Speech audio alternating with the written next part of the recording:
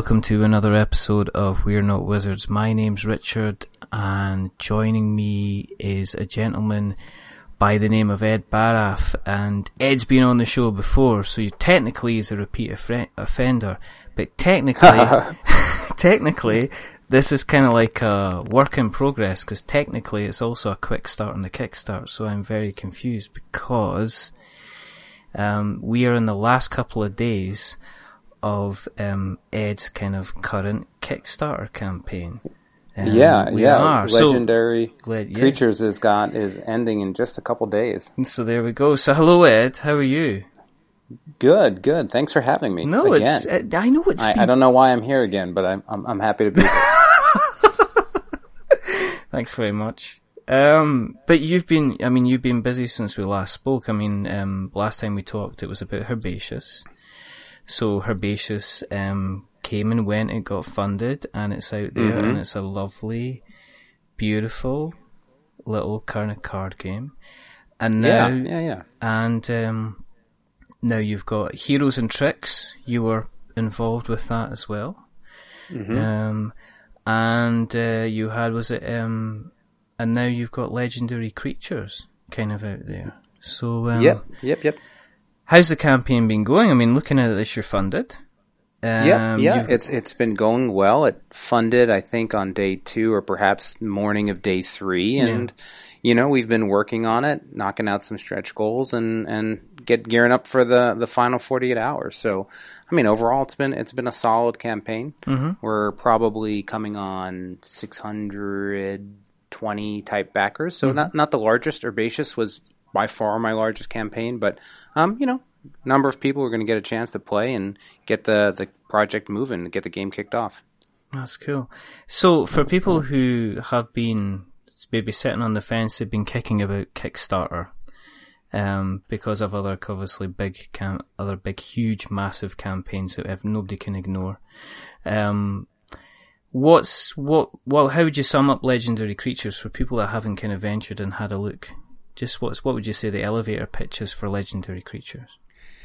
Well, so in Legendary Creatures, thematically you're playing as these apprentice who are trying to become the next druid, and you're essentially racing through these realms, and it's a creature combination / ability resource management game. So what you're doing is you're basically starting with a deck of fantastic creatures, legendary creatures, and you're combining their different abilities in the order in which you play them to drive in these different realms. And so it's got a lot of card combination, variation in the play and replayability around just what creature you use, how you use it, what resources you generate. So it's a meaty game. It's designed by Christopher Ham, whose first game was Strife. And anyone who's played Strife, he's got a really nice ability to make sort of complex and interesting gameplay decisions, and it's in spades in Legendary Creatures. How many times? Have you been playing it a lot yourself? Has it been something you've been playtesting quite considerably yourself? Yeah. Oh yeah. I have to. I run playtests. He ran some. I did blind playtests. I've played that game a lot of times, man. And I still enjoy it. It's absolutely a game I can sit down and play again and again and do different things and try different combinations and see how other people are playing. So it really has that range. It's a longer game. It's easily the longest game that Pencil First has put out. It's about 30 minutes per player. So you're looking at, a 60-minute to 2-hour game. So it's meaty. Yeah.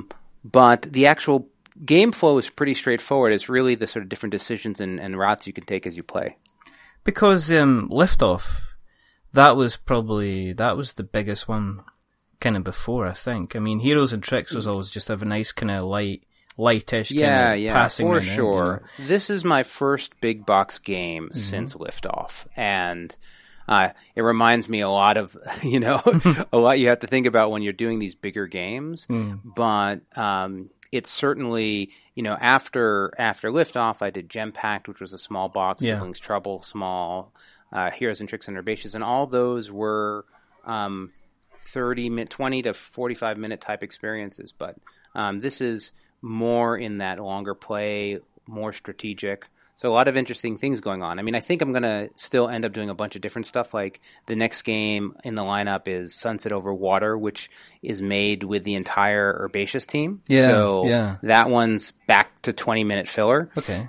So I think we're gonna Pencil First is gonna be all over the place, frankly. So is it Beth Sobel doing the design work again, the artwork on that? Yeah. So for Sunset Over Water, Beth Sobel's doing the art, Steve Finn's doing the main design, Keith Mateka is doing the solo play, Ben's doing the graphic design. Basically, all had a great time on Herbaceous, and we were like, what are we going to do next? So we started another project together, so that's been a lot of fun. Kind of like getting the gang back together then. Yeah. And, it's not always the case, but generally on projects that I lead, I try to, it's not, people are all distributed, so it's not like we're all in the same place, but we try to have a good rapport and communication between the team, and we're sort of all working together. I don't really do the sort of designer passes over a prototype and then, you then process it afterwards without the designer. This is all really collaborative product development together, game development. Have you had to dust off your big box shoes again? After kind of doing the smaller games in the last couple of rounds, have you had to kind of relearn a few things that you maybe had put to one side since liftoff? Yeah. Well, certainly having to just remember the amount of work in the rule, like dealing with rules for a larger game. Yeah. Is like there's just so much of it, and dealing with lots of different components. Legendary Creatures has really cool custom meeples like Liftoff did. They're not painted, but they're still pretty cool. Yeah. And just boards and cards and chits and all these little things. I'd also say, I play tons of games, so I don't, I can cycle between filler and longer play games, but I definitely had developed more of a lighter playtest group, and people doing that. So I definitely had to extend beyond people I had been playtesting with for some time to get more, deeper experience. To jump in. Yeah. No, I understand. I mean, you had to kind of go back to because the guys, it's like saying to people, "Here, do you want to play Heroes and Tricks?" And then say, "Hi, guys, do you want to play Scythe or do you want to play Twilight Imperium and just watch?" Yeah, well, it's really that kind of thing, and with Herbaceous, because that was actually the last one, that really was a situation where that was very much this sort of super entry-weight, lightweight, play it with anyone, send it to your mom, really super easy to get into, quick play type of experience, and to sort of sit down and be like, no, this is going to take some time. You're going to build a strategy. You're going to have, there's some deck building elements or creature party building elements to Legendary Creatures. And so, but it just expands everything. I think it makes a campaign harder, right? Like, Pencil First Games is really about just making cool, fun projects with people I want to work with more than anything else. And so it's a little hard to carry an audience if you're going to change everything. Like if you're just doing Tiny Epic stuff and you're doing Tiny Epic stuff with the same designer and the same idea for the game, and you can sort of cultivate and build that audience. But when you're like, well, there's the Liftoff folk, and then there's the storytelling Siblings Trouble folk, and then there's the Herbaceous flower folk, like to Legendary Creatures. It's a little, they're not all the same audience. It's sort of a shifting audience, right? No. And I mean, I can imagine people that would check out, that were really, really into Herbaceous, having a look at Legendary Creatures and going, oh, this looks big. This looks board game with a capital B, and then maybe having a step back. I worry about that a little bit, and one of the nice things is some people are like, I played Herbaceous, and I looked at this. What's really nice is when they say something in that email, because I reach out to every backer via Kickstarter and say thank you and ask them if they have any questions and stuff. And there's a lot of them that said, I came with Herbaceous, but I watched the video, I saw how to play, I read the rules. Stuff like that makes me feel really good. If it concerns me a little bit and there's a lot of words on the Kickstarter page, so I don't think the Kickstarter page shows anything but the game it is. Yeah. But I if you're like, hey, I played Herbaceous in 20 minutes, I'm going to play Legendary Creatures in 20 minutes. It's like, no, you're not. It's not gonna. And so, you just want to, you want everyone to back and to come out of it with a game they love, right? So that's a big part of it. Yeah. Has it been? I take it as being kind of like a kind of a go back to things, especially since you've got all the components to consider and things like that. Has manufacturing changed quite a little bit since you did Liftoff? Have you noticed kind of changes in how things have done, since there seems to be a lot more bigger box games kind of going out at Kickstarter? Have you noticed things have slightly changed in the manufacturing side of things, or is it still the same? Maybe a little bit. Like the custom meeples was a pretty non-starter. I mean, not non-starter, no-brainer. Like there really wasn't any kind of, I think when I was doing Liftoff, it was a little bit more weird, but now it's like, well, sure, here's your custom meeples. I think for the most part, it's all about my experience and my relationship with Watts Games. I did Liftoff with Panda, but since then, all 4 of my other games were with Watts. And so I have a really good relationship with those guys now, and we work on a significant amount of projects together. Yeah. And so there's just more comfort, and I can get sent, it's a really nice dynamic with that printer. And so that really helps the process along. I feel good that we're going to come through and make a really high quality product. And that's important to me. And one of the things that I've tried to do with all of the Pencil First Games stuff is make games that people really feel like are as intended, right? Like they're nice components, nice art, fun gameplay, and that all sort of rolls together. And, you might not like all of them. You mentioned Heroes and Tricks. Heroes and Tricks is a game that really splits people. Some people love it. Some people feel like it's way too chaotic. But, the execution of it was really like, this is the game we're making, and hopefully you love it. But, if you don't, it's not because it didn't all fit together, just you don't like the game. You know what I mean? Yeah, I think it's different. It's horses for courses, isn't it? I mean, when you see, it's just, you can't, again, it's like, well, did you play Gem Pack? Did you play Herbaceous? Well, here's Heroes and Tricks. I mean, they're relatively slightly, I could see somebody picking up Herbaceous and then going to Heroes and Tricks and saying, well, that's a completely different game. And I guess, but what you're doing is a good thing, because it's very, very easy for a game designer, a game publisher to be labeled with producing kind of certain types of games. And if you're already going in and saying, well, we're diversifying and we're doing, here's a big box game, here's our set collection game, here's our trick game, that kind of, I guess, puts you in a good footing for where you go next. Because if you go and do something different, people aren't going to be turning around and going, Pencil First are doing something completely different they've never done before. How are they going to deal with kind of doing all these kind of different things? So it's kind of cool. I think there's truth to that, and again, we're it's more, I don't have any employees, right? So it's me, but it's really about making the game that I'm excited about, with either I'm designing or with a designer who's super excited about it, and bringing on the right artists. And it's really these projects where we pull everything together and work and make a cool game. Making sure that you can, communicate it in a Kickstarter and do all the things you need to actually make it a reality. You have to be good at, but it's not so much, I'm not a publisher in the sense of, it's a hobby. Pencil First Games is a hobby company. It's a hobby for me. So I think that it's an awesome opportunity to make cool things, connect with people to support them, and bring them to market. And I'm really excited about doing each and every one. And they're just all different. I'm working on a game with Keith Mateka now. Mm-hmm. That's totally different again. So we're doing all sorts of things. Were you, when we spoke last time, which was almost a year ago, were you surprised by how well Herbaceous did?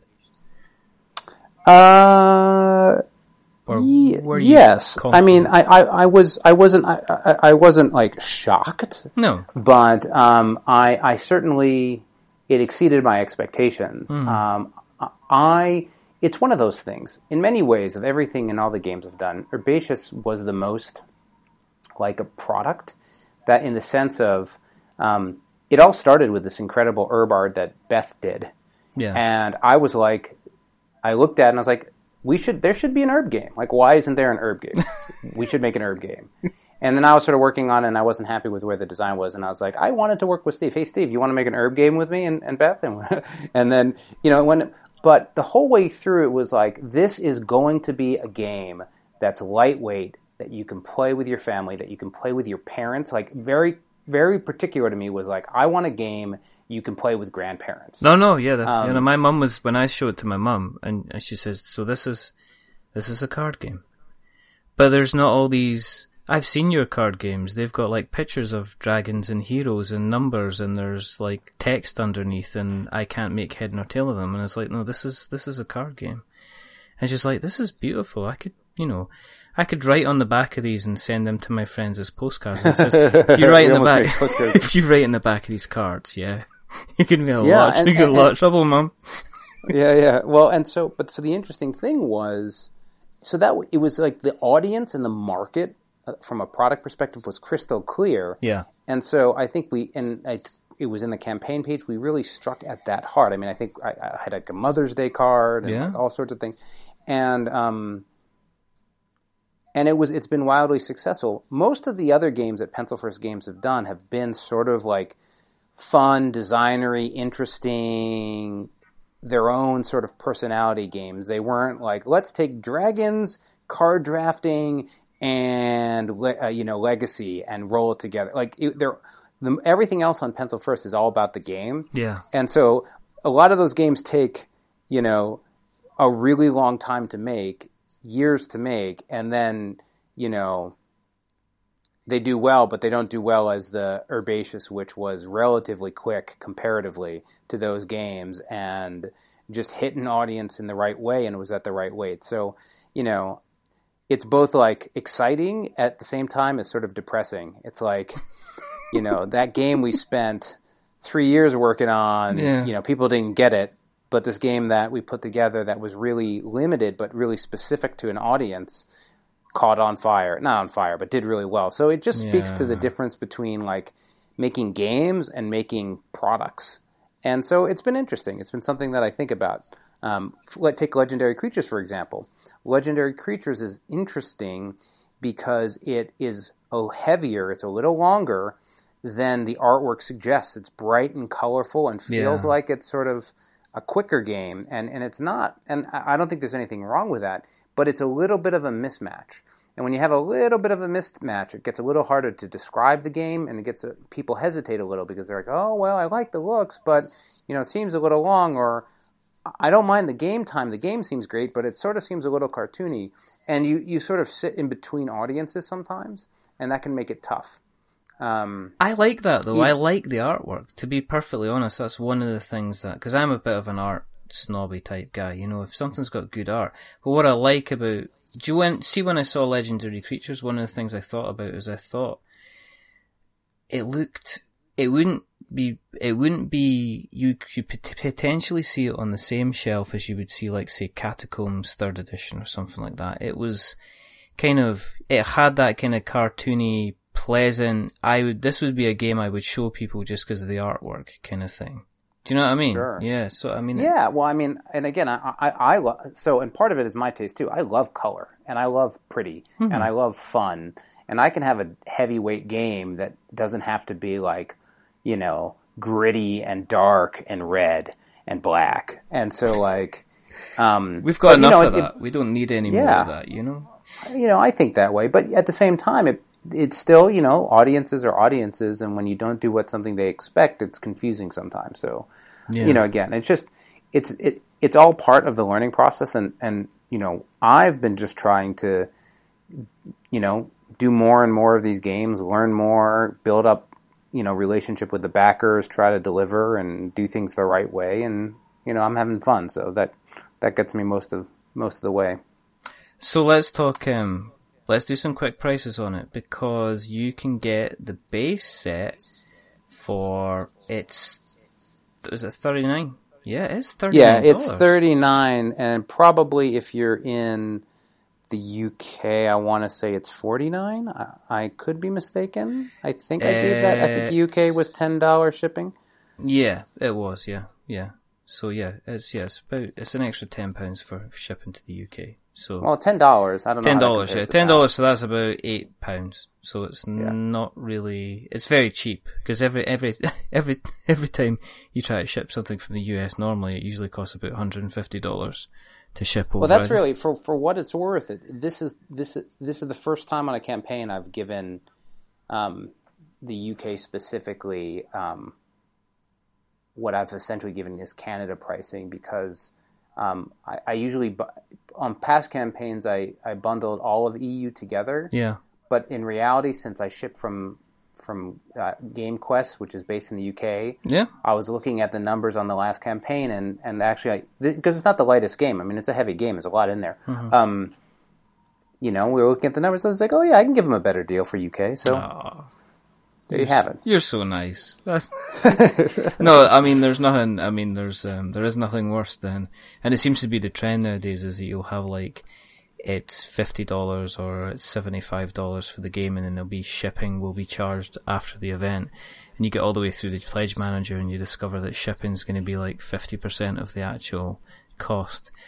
And I think people are getting educated that actually it does cost money to ship something. Amazon's done everybody a disservice by thinking free shipping means that it costs nothing to ship everything everywhere, but it kind of costs a lot of money. But no, that's a really good rate. But you're also doing what you did. You can get Herbaceous as well. So you've got your Herbaceous bundle, so you can get legendary creatures, and you can also get Herbaceous included. And then you've got the Adventure bundle, which is $79, which includes the Siblings Trouble and Heroes and Tricks as well. So it's a nice little combination. It's kind of like welcome to the kind of the Pencil First kind of family. Here's the other games that we do. I don't see other companies kind of doing that, which is an interesting tactic. Not as much. Dr. Steve Finn does it with his games, but sometimes people do it. There's a lot of people that are sort of against it. I think if you're small, I get asked about all that stuff all the time. The interesting thing is, Liftoff is sold out. Gem Pact is sold out.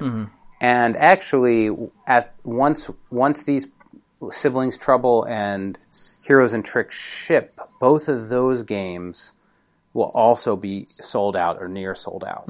So, it's interesting for me because right now, I have to sort of figure out how to do reprints on certain games, or it's not as obvious as people think. No. If you have a game that's not a massive hit, it's not that easy. Herbaceous is the only game to date that has been both successful enough and, generally speaking, cheap enough of a game that I've been able to say, you know what, I'm going to take 70% or 50% of like the bank account for the company and put it towards this reprint without trying to do another Kickstarter reprint. Yeah. Well, I mean, Isaac Childress, he says hello because the only reason the second edition of Gloomhaven kind of exists is because he had to go to Kickstarter. He couldn't just go out and say, right, this is really successful, boys. I'm just going to reprint it with all this money I appear not to kind of have. Yeah, no, I mean, and it's crazy. I mean, you talk about shipping. Back when I did Liftoff, I totally bought shipping. The game weighed more than I thought it was going to weigh. And it ended up, I lost a lot of money on that game. And so the reality was, I mean, getting shipping wrong is really tough, and having a bunch of extra money is really tough. So like with Liftoff, I was in a situation where it sold out. I could have reprinted, but I would have had to spend like $15,000 at the time. I didn't have it, so let's say I had it, $15,000 to do this reprint. And if every copy of the reprint sold, I might make $20,000, right, or 21 or something. And so suddenly, maybe a little bit more, but it would have been over like 2 years. So suddenly it's like, well, I can take all this capital and invest it with a risk that the game's not going to sell, because if I printed and it didn't sell, I'd be sitting on a bunch of heavy games, right? Yeah. And so, no, it's really tough. I've been trying to get Liftoff going again. I actually put together a full expansion. But Liftoff was a little bit underwater, which is upside down, because the component quality was so high that it should have been a $60 price point, but I was making it $50, which is fine. But the market and family weight nature of it should have been $40. So I had a game that was selling for $50. It should have been selling for $40, but the components were $60. So it was really hard to justify it. So I've been looking at perhaps moving to a new printer, or trying to do different things, maybe reducing some pieces or getting rid of an extra, because Liftoff does a lot of things like I would never do again as a game maker. Well, just like it's got a full fold-out board that you put another board on top of. Yes, it does. Yeah, it does. And the board underneath it, all that does, other than be pretty, is show you where the moons go, right? And like, I could have made the shards just a little bigger so that you could put the moon on them as it went around, and I wouldn't have an entire extra. And it wasn't even it's like a super nice board. Like Liftoff is awesome quality game, right? Like Liftoff is really amazing. Yeah. No, I mean, there's no too short. I mean, you kind of set a bar, kind of that thing. Because if I get, you're right. Okay, you ruined Kickstarters for me for about forever, really, because any other Kickstarter I got through, even the card stock was a decent thing. The meeples had they had little pictures on them, but it wasn't stickers. You'd actually somebody taken the time to paint the colours on there.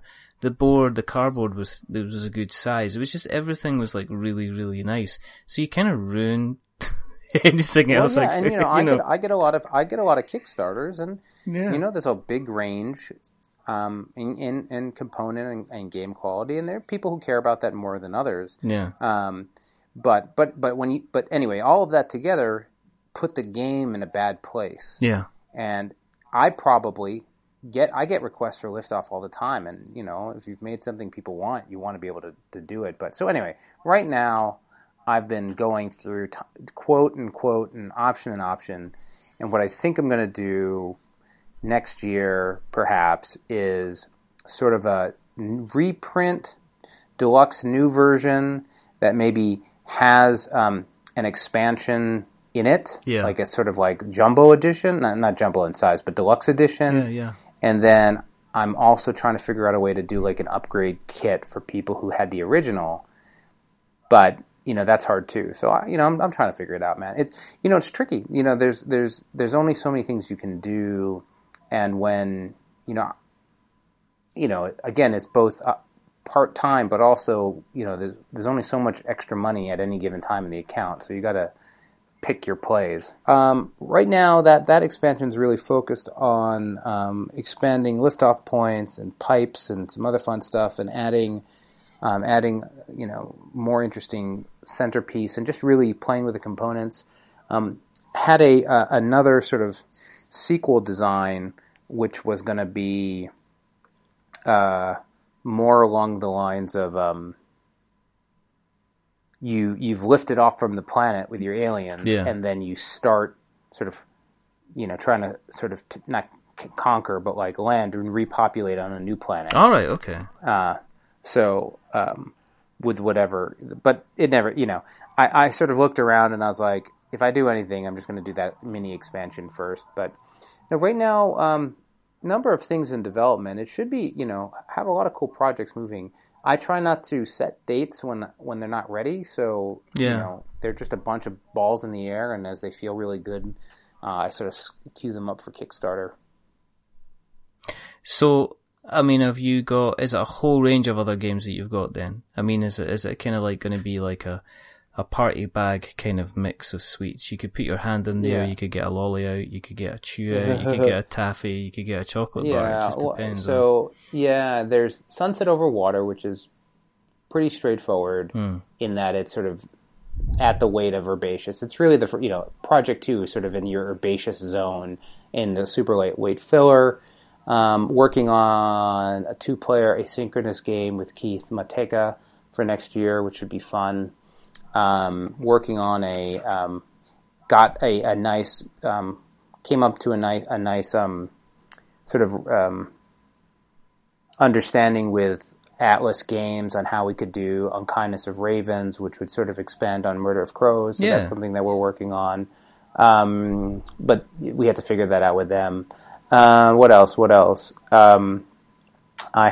We are loosely starting to talk about Herbaceous Dice as another project for that team to work on next year. So, yeah.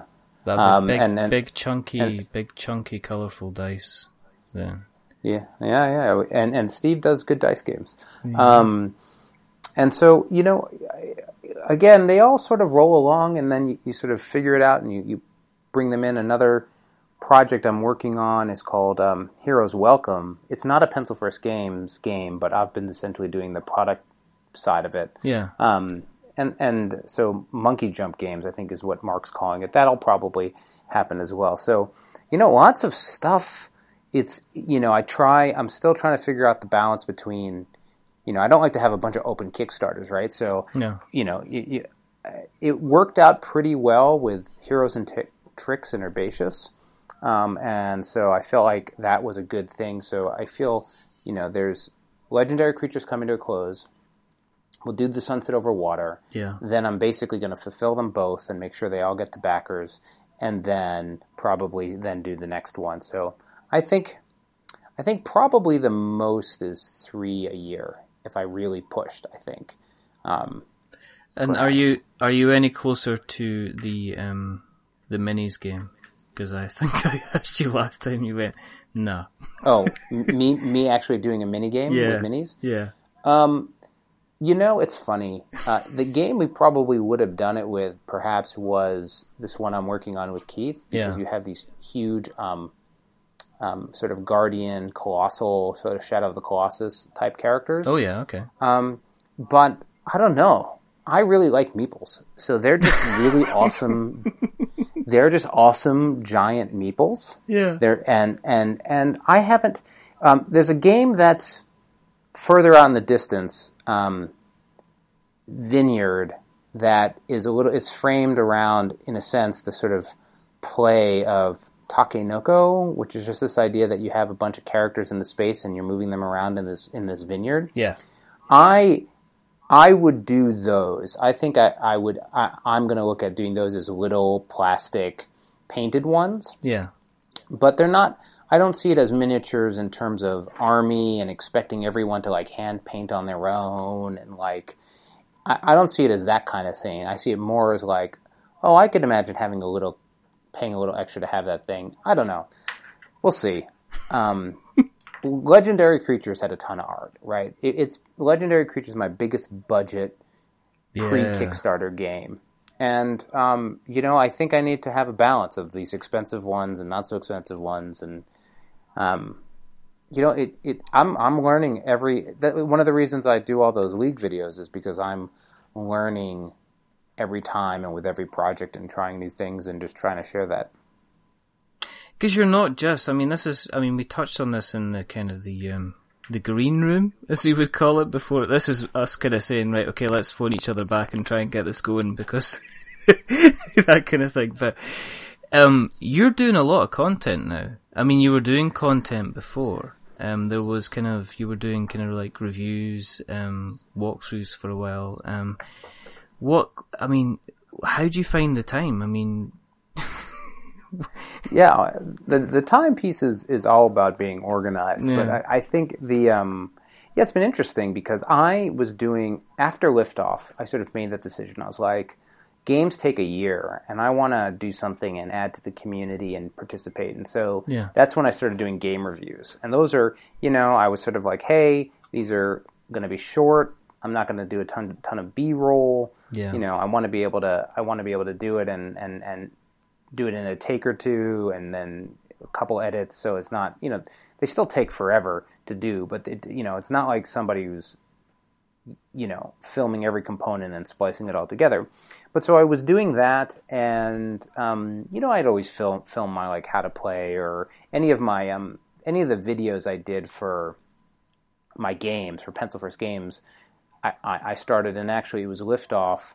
If in the final campaign I had committed to saving the aliens, and I did this road trip video experience which was like the first giant video movie modern day that I've ever made, and it's expansive. It was over 3 episodes, and it was over like 5 states, and even had some special effects. And so after that, I was doing these videos, and then the start of this year, so whatever it is, like 7 months ago, has it only been that much? I guess so. The League of Game Makers said, "Hey, do you want to do articles for the League of Game Makers?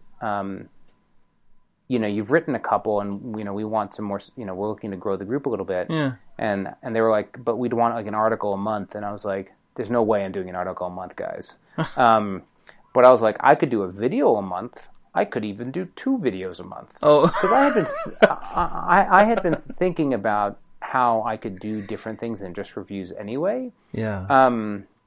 And so I started in with them, and I ended up, it's been this cool content outlet, and I've expanded. I started with the, sort of design and Kickstarter basics, and then Kickstarter Advanced, and then I've started doing these Q&As and sort of pseudo interviews. I've done the 10 designer map sort of thing, and so I also, even recently in the last 2 months, I started doing this another perspective.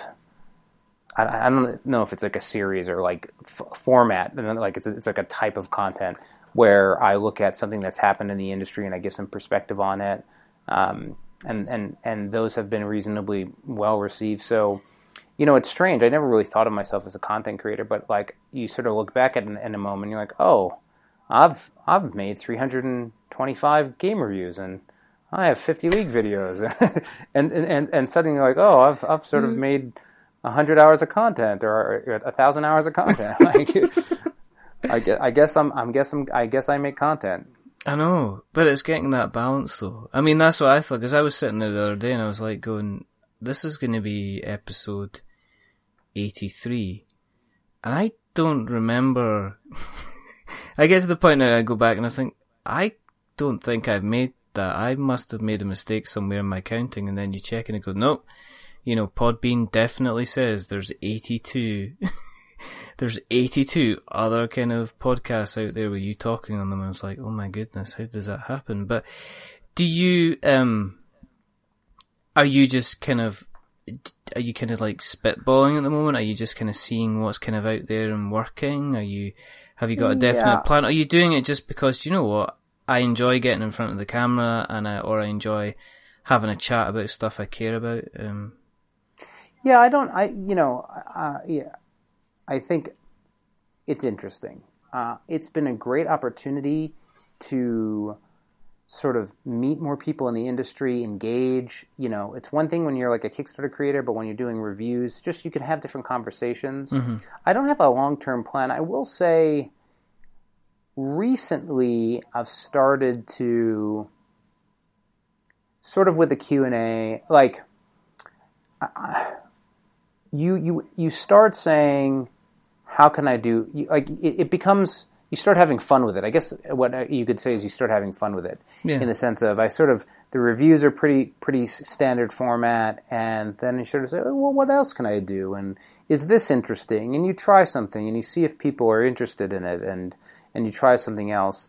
I don't mind talking and being on camera, certainly. But for me, it's really, the thing is the most rewarding is people who, if it's a review, they get perspective on a game, or the Kickstarter stuff, I'm helping other creators. When I came into it, there was, whether it was Jamie Stegmaier or a number of other people who were sort of leading the way on supporting new creators, I felt like everyone was amazingly nice and all in on everyone being successful. Like, everyone wants your Kickstarter to succeed. Like, they're like, if you're there and you're asking, they want to help. And so I felt like I wanted to pay that forward, and I wanted to sort of continue that. So, it's been interesting, and it's led to different things. The reviews, I've been able to have some shout out to designers and have like a back and forth with a designer I really like in games. Yeah. And, I had an interesting experience where I did another perspective on something that Dice Tower did.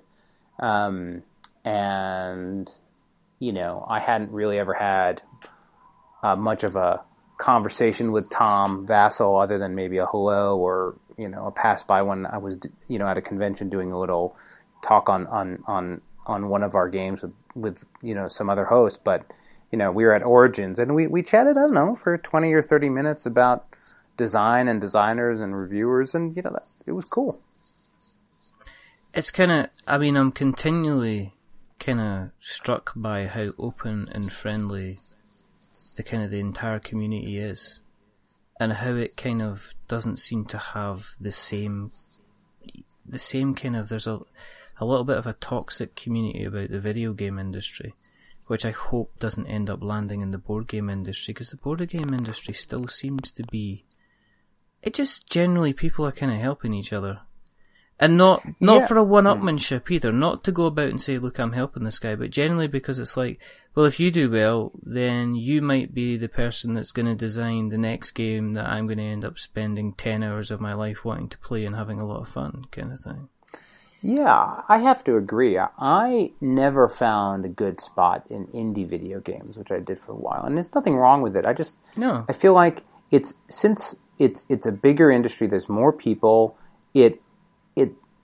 everyone's sort of doing their own thing. I think in the board game space, and sort of intrinsic to playing board games with other people, there's just more of a community fabric, and I've just found it more enjoyable. Like I found much more of because my career is video games. I spent 15 to 20 years doing video games, and I never really felt like I was part of a community. In the sense that with board games I have.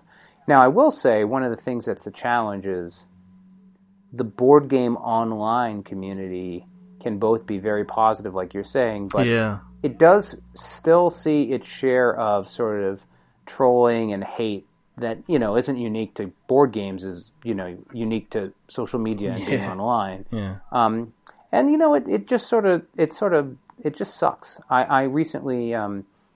there's been a big conversation around reviews and paid content and content marketing and all this stuff. And I was asking some questions to board game reviewers and to Kickstarter creators, and there's still a lot of vitriol in places. And I ended up doing I think we were talking about this. This might land soon, but on Friday of this week. I have a video on my channel about talking through, reviews and paid content and stuff like that. And a big part of it's just like, hey, we're all in here to help each other, right? We all want to win. It's all symbiotic, and we should be able to figure out a way to think through this and make the right decisions. There's been, even the last couple of days, and man, I don't want to talk about it because I don't have any information, but I know, there's just been lots of drama on the board game group Facebook page and everyone other Facebook page and a lot of angry people. And it seems to bubble up at different times. And, I just hope we can continue to grow as a community, because I think we have a long way to go. But, I think there's places where it gets nasty still. Yeah, I know. But then there's things like that where I can, email the likes of yourself and say, do you fancy coming on and having a chat? And you'll be like, yeah, it's cool. Or, it's like like Jamie, where we've both now spoken to Jamie and, Jamie Stegmaier, and he's just genuinely really nice. And it's like, when do you ever get grumpy, Jamie? Ever? Yeah. Do you ever get grumpy, Jamie? Maybe at the bottom of Charterstone, you lift up the final bit, and there's just a big picture of angry Jamie at the bottom going, "Roar!" like that. I'm burning your village to the ground, kind of thing. Yeah. He's a good guy. I mean, I still, me and Colin always talk about how kind of friendly the community is. You're going to be doing all this content. You're going to got lots of kind of games going out. Are you, the most important question of the day is the hair, Ed. Are you continuing to let this bad boy just grow? Yeah. I can't afford to get haircuts, man. You might not know this. You probably wouldn't know this, but basically I'll just, when I get a haircut, when I do actually get a haircut, I will basically shave my head, like not with like a Bic, but like to like a 2 or something. Really? Yeah, and then it'll just grow from there until I cut it again, on my own with a electric, butt clippers. Yeah. So I don't.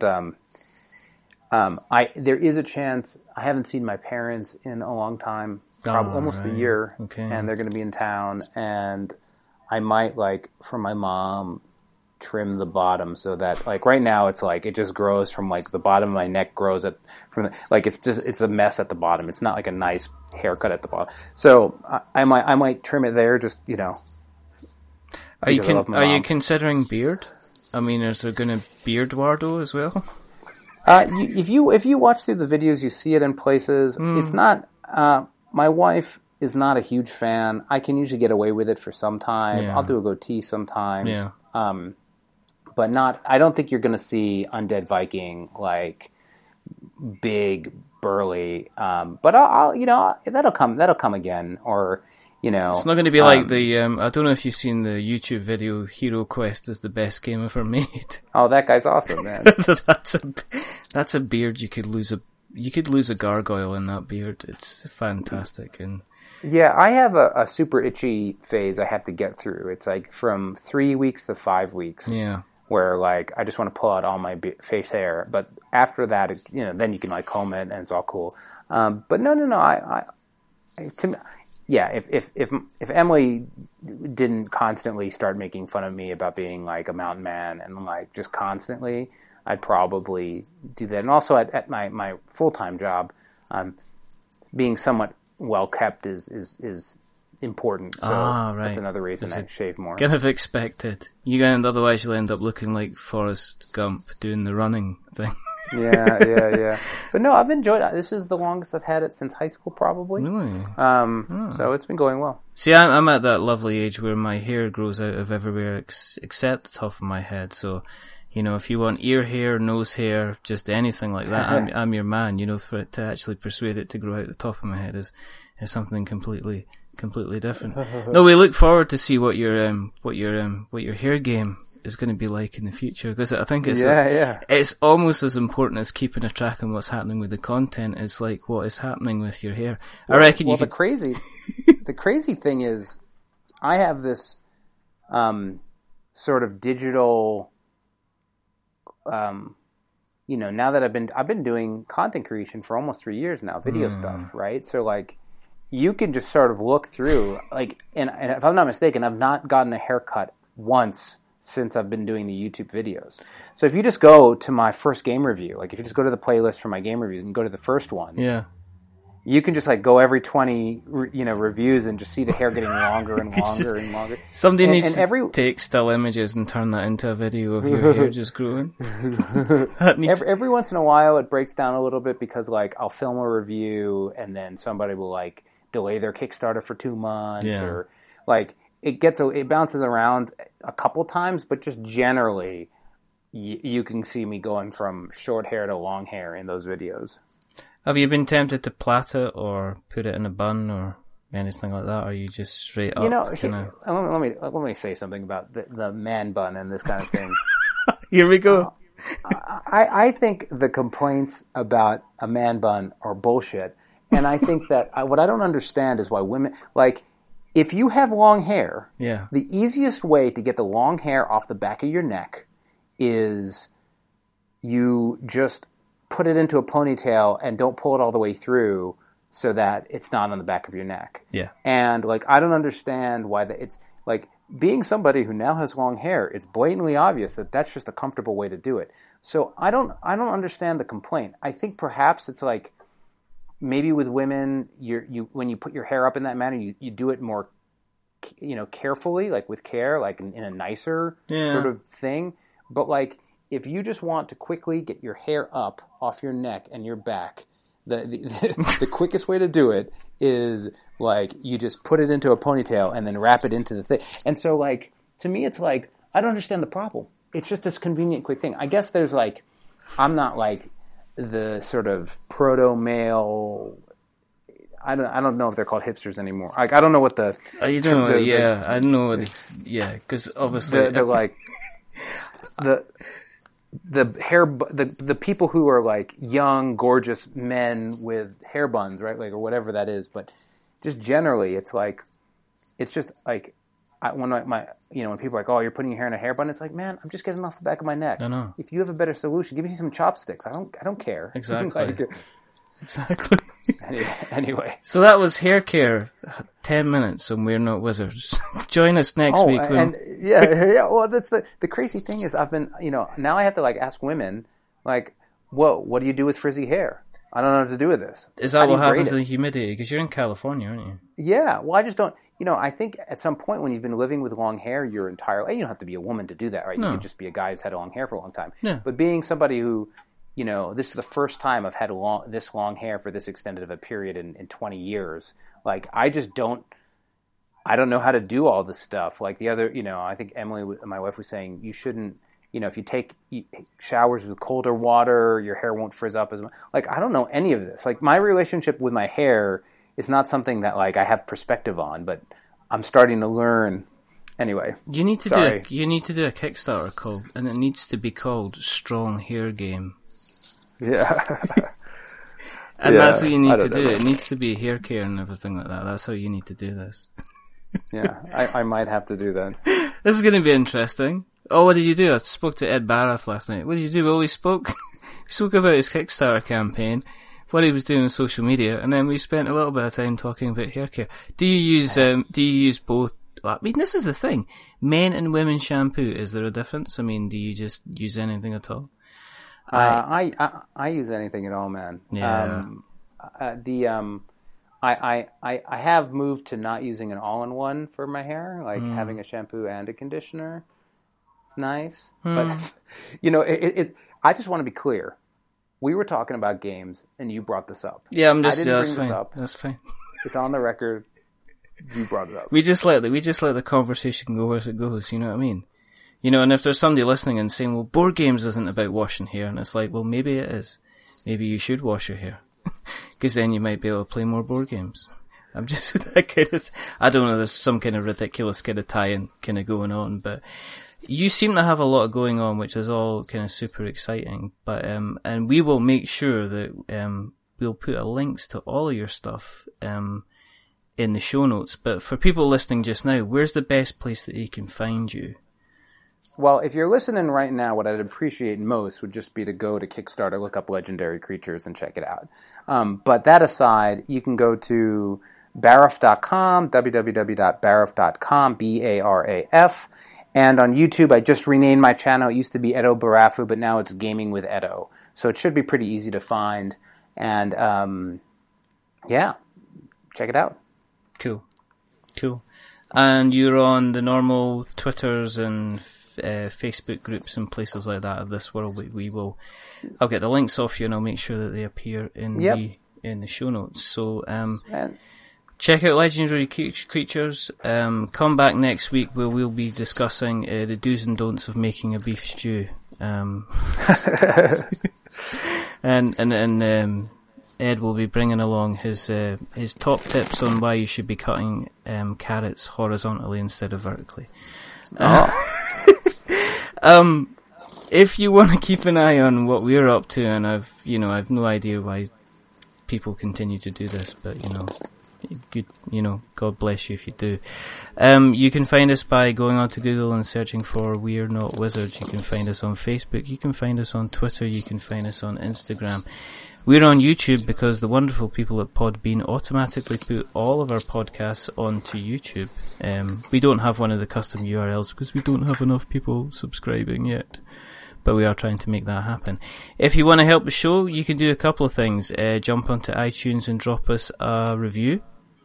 Drop us a subscription. If you are going to drop us a review, then make sure you don't give us 10 stars because that gives us a huge big head. And we become quite arrogant. But don't give us a 1 because that will make us upset and make us cry. Give us a 5. Give us something in the middle. Something quite average. Because we are decidedly You're really average. selling it there.